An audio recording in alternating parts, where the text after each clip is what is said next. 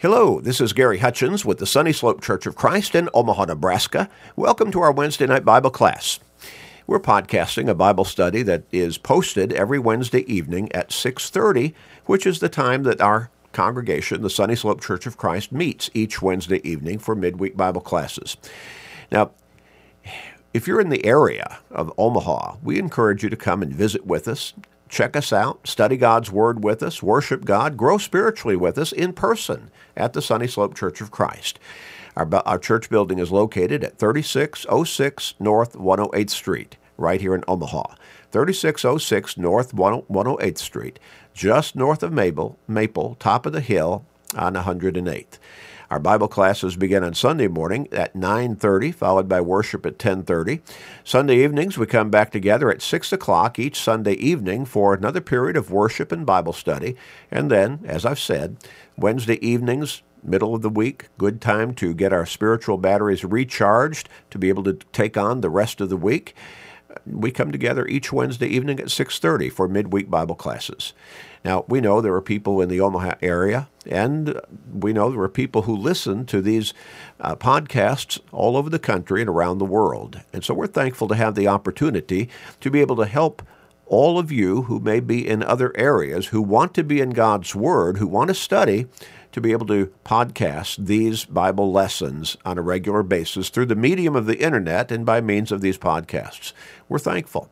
Now, we encourage you, if you're getting these, that you share them with everybody you can. Undoubtedly, you know people in your life, probably some within your own family, in fact, who need to grow in their faith, who need to come closer to God, who need to think about their eternal destiny. Help them by sharing these studies with them all the time.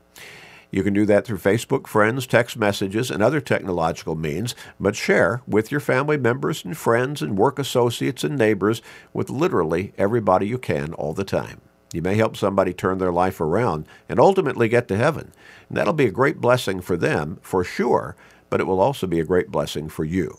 Now, also encourage everybody to go to our website at churchofchrist.com, churchofchrist.com, and click on the podcast button and sign up for our podcasting. Now, it's free. It always will be free. And when somebody signs up for our podcasting, they will automatically receive to their smart device, whether that's their phone or computer or whatever, they will automatically receive our Sunday morning Bible class, our Wednesday night Bible class, all of our sermons, and they will receive also a daily radio program Monday through Friday called Search the Scriptures. And they will receive a daily Bible study that's only about 13 minutes long each day. So it's short, but it keeps us in God's Word every day, 7 days a week. We call that today's Bible class.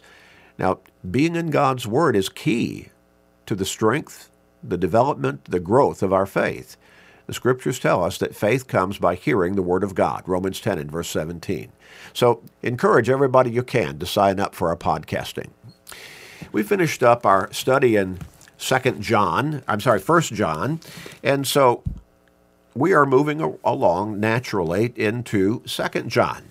Now, 1 John was written, of course, it was penned. It is God's very word. 2 Timothy chapter 3 and verse 16, all Scripture is God's very word. But John, the apostle, was the penman that God used, guided through the Holy Spirit, to write down God's word that we see as 1 John. 2 John is also written by that same apostle, John. Now, 1 John was 5 chapters long. Now, the chapters are fairly short.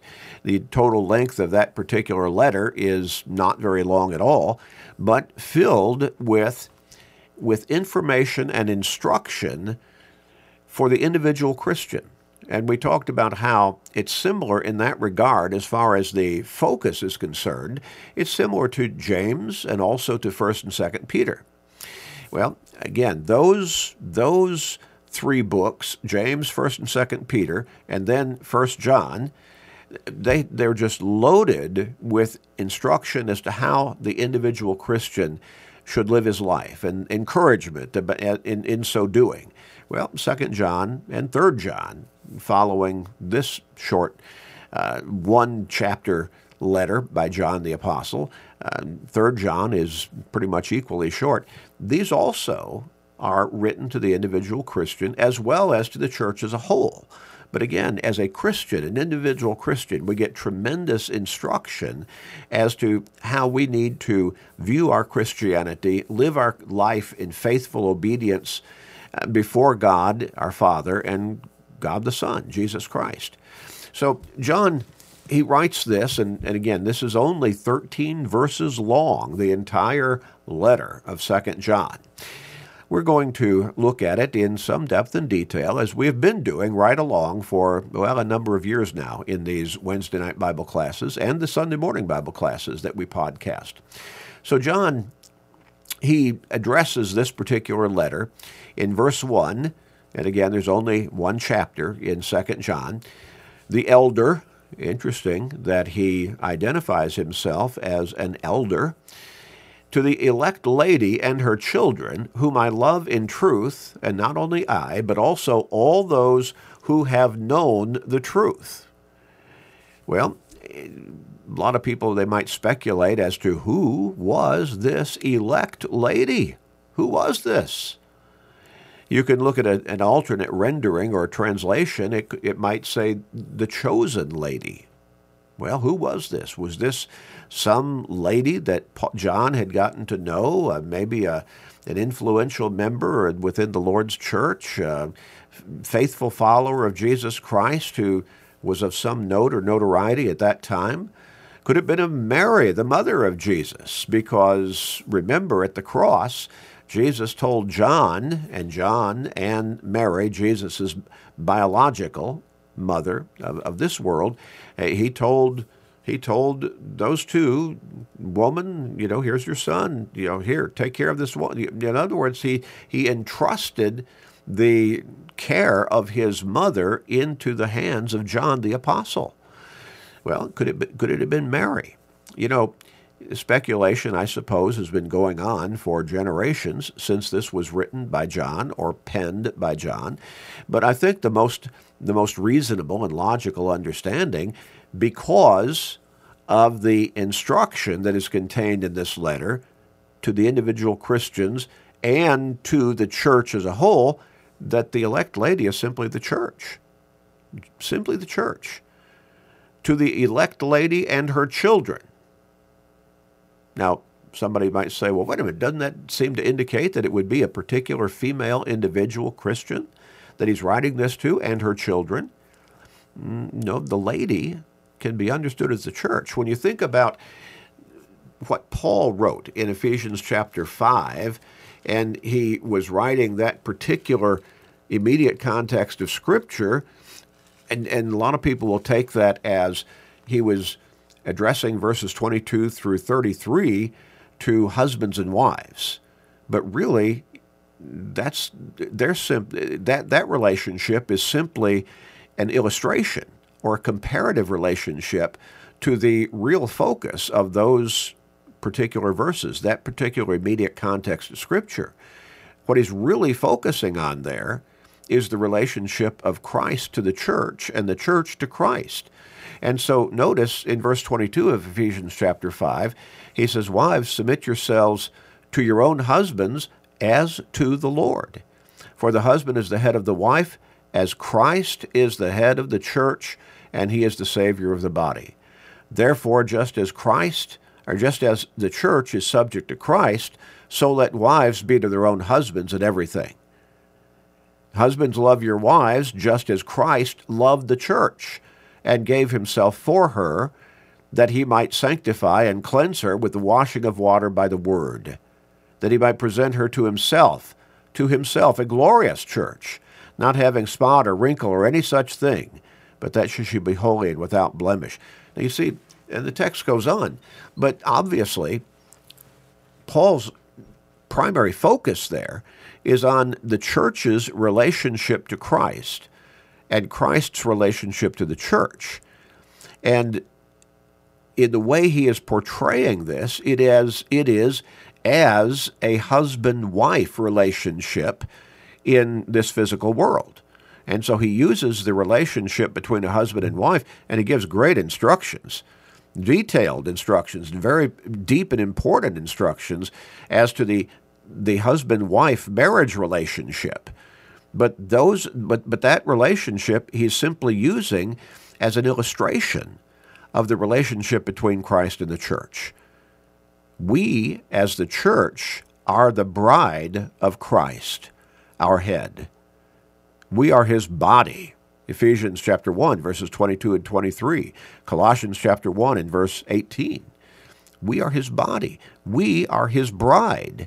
And we could look at other verses of Scripture that bring out that reality of the relationship between Christ and the church and Christ. So the most reasonable understanding of John's opening verse here and the address of this particular letter when he says, to the elect lady and her children, is the church and all of those who make up the church, each individual Christian, the children of the elect lady being the church, and the children being all the members of the church, whom I love in truth, and not only I, but also those who have known the truth, because of the truth which abides in us and will be with us forever. Now you see, especially when you compare the totality of verses 1 and 2, he's talking about the church there. That seems absolutely obvious. We are part of the family of God. We are part of the body of Christ. We are the church of our Lord and Savior Jesus Christ, by virtue of having come to understand the truth of his word, the truth of his gospel message, and come to him motivated by those truths to be obedient to him, to be baptized into him for the remission of our sins, Acts chapter 2 and verse 38, and Romans chapter 6, verses 3 through 6, and thereby being born again into him, as Jesus told Nicodemus in John chapter 3, verses 3 through 5, must happen. Being made a new creation from a spiritual perspective, as Paul wrote in 2 Corinthians chapter 5 and verse 17. We are the body of Christ. As the church, we are married to our Lord in that spiritual sense. And so, to the elect lady, the church, and her children, all individual Christians who make up the church. And John says, whom I love in truth. Well, of course, John the apostle and a gospel preacher besides that, and an inspired writer to write down God's word in various letters and books of the New Testament, of course he loved the church. And not only I, but also all those who have known the truth. And so again, whom I have loved, or whom I love in truth, and not only I, but also all those who have known the truth. And so, truly, true, faithful, dedicated Christians love the church as the bride of Christ. And because of the truth which abides in us and will be with us forever. We emphasize through these podcasts, and not only through these podcast Bible studies, but through our radio programs and through our short Bible classes every day, 7 days a week that we call Today's Bible Class, and certainly through my preaching and teaching on a personal basis within the Sunny Slope congregation and wherever I might be called upon to preach God's Word, it is the truth that sets us free from the guilt and condemnation of our sins. And that goes back to what Jesus said in John chapter 8. We look at verses 31 and 32, and he said, if you abide in my word. Now, abide means to live in. If you live by my word, you are my disciples indeed. So a whole lot of people, they want to call themselves believers in Jesus and even disciples of Christ, but they're not living by his teachings. Jesus put that qualifying condition there when he used that word if. If you abide in my word, continue to live by my teachings, you are my disciples or my followers indeed. Now, somebody who's not living by the teachings of Jesus Christ, they're not following him. faithfully. He goes on in verse 32 and he says, and you shall know the truth, and the truth shall make you free. You shall know the truth, and the truth shall make you free. Now, it's interesting that John penned this gospel account of our Lord and Savior Jesus Christ, what we might call the book of John.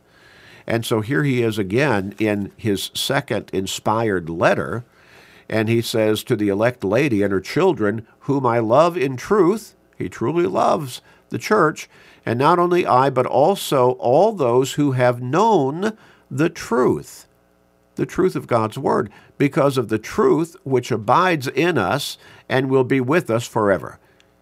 God's word, if we're living, dedicated, committed, faithful Christians, then God's word is abiding in us because we're living in God's word. We're living by those teachings. Remember what Jesus said, you shall know the truth, and the truth shall make you free. Well, he identified what that truth is unmistakably on the night of his betrayal in John chapter 17 and verse 17. He's praying to the Father on that evening, and he says, sanctify them by your truth. Your word is truth. God's word is the basic message of truth that God has had inspired writers such as John, but also the Apostle Paul and Peter and so on, write down for us so we can know what the truth of God's will really is for our lives. Peter wrote in 1 Peter chapter 1, beginning with verse 22. He's writing to the church. He's writing to individual Christians. He says, since you have purified your souls in obeying the truth through the Spirit in sincere love of the brethren. And notice there's parallelism there between this particular verse, what he's saying here, and also what John wrote back in 2 John chapter 1, verses 1 and 2. Peter goes on, you've purified your souls in obeying the truth. And then and notice he says, in sincere love of the brethren, love one another fervently with a pure heart. John's saying that basically. And then in the next verse, verse 23 of 1 Peter chapter 1, he says, having been born again, not of corruptible seed, but incorruptible, through the word of God, which lives and abides forever. The word of God, the scriptures, the Bible, the New Testament teachings of Jesus Christ, that's the word of truth that we as Christians are to live in. That's the word of truth, God's word, that leads us to forgiveness and redemption and salvation through Jesus Christ. Now, we keep emphasizing in this program, and again in all of our Bible studies that we podcast, and I keep emphasizing it in my teaching and preaching on a personal level, what do the scriptures tell us as to how faith develops within us and how it grows and how it stays strong? It's through our dedication to study and live in God's Word, the teachings of God's Word, the truth of God's Word. Faith comes by hearing, and hearing by the Word of God. Or boiled down, faith comes by hearing the Word of God. Romans 10 and verse 17. We can understand then why the Apostle Paul wrote in 2 Timothy chapter 2 and verse 15, study or be diligent to present yourselves approved to God, a worker who does not need to be ashamed, rightly dividing or correctly handling the word of truth, God's word. We need to know God's word in order to know how to make the proper applications that it teaches us to our individual personal lives as followers of God through Jesus Christ, as Christians. Now, how important is it to be in God's Word? It is all important. If we truly want to have the faith, saving faith, and strengthening faith, guiding faith that God has designed for us to develop and grow in through His teachings and His Word, then we're going to have to be in His Word. Because how can we know how to follow God? How can we know how to follow Jesus except learning through the Word of God, through the Scriptures. And it's interesting, when we look in Hebrews chapter 2 and verse 1, the Hebrews writer says, "Therefore we must give the more earnest heed to the things we have heard." What things we have heard? What somebody whispered in our ear? What somebody told us? A good joke? Well, of course not. That's not what he's talking about. He's not talking about common conversation. Give the more earnest heed to the things we have heard, obviously, from God through His Word, through the Word of God, through Scripture. And he clarifies that in a moment. So therefore we must give the more earnest heed to the things we have heard, lest we drift away. Lest we drift away. For if the word spoken through angels proved steadfast, and every transgression and disobedience received a just reward, how shall we escape if we neglect so great a salvation, which at the first began to be spoken by the Lord, and was confirmed to us by those who heard Him? Well, Jesus told the apostles, as He was ready to ascend back to heaven after His resurrection, He told them to go into all the world and preach the gospel, His Word, the message that God sent Him from heaven to bring to mankind, the message of salvation and eternal life through Jesus as our Savior. That message of salvation, He told the apostles, preach it everywhere, and he who believes and is baptized shall be saved. He who does not believe shall be condemned. Mark 16, verses 15 and 16. So here, the Hebrews writer, he says, give the more earnest heed. Be diligent. Pay attention. Be on guard, lest we drift away. And then he automatically and naturally connects that with staying in God's Word, living by God's Word. For if the word spoken through angels proved steadfast, and every transgression and disobedience received a just reward, how shall we neglect, if we neglect so great a salvation, which at first began to be spoken by the Lord?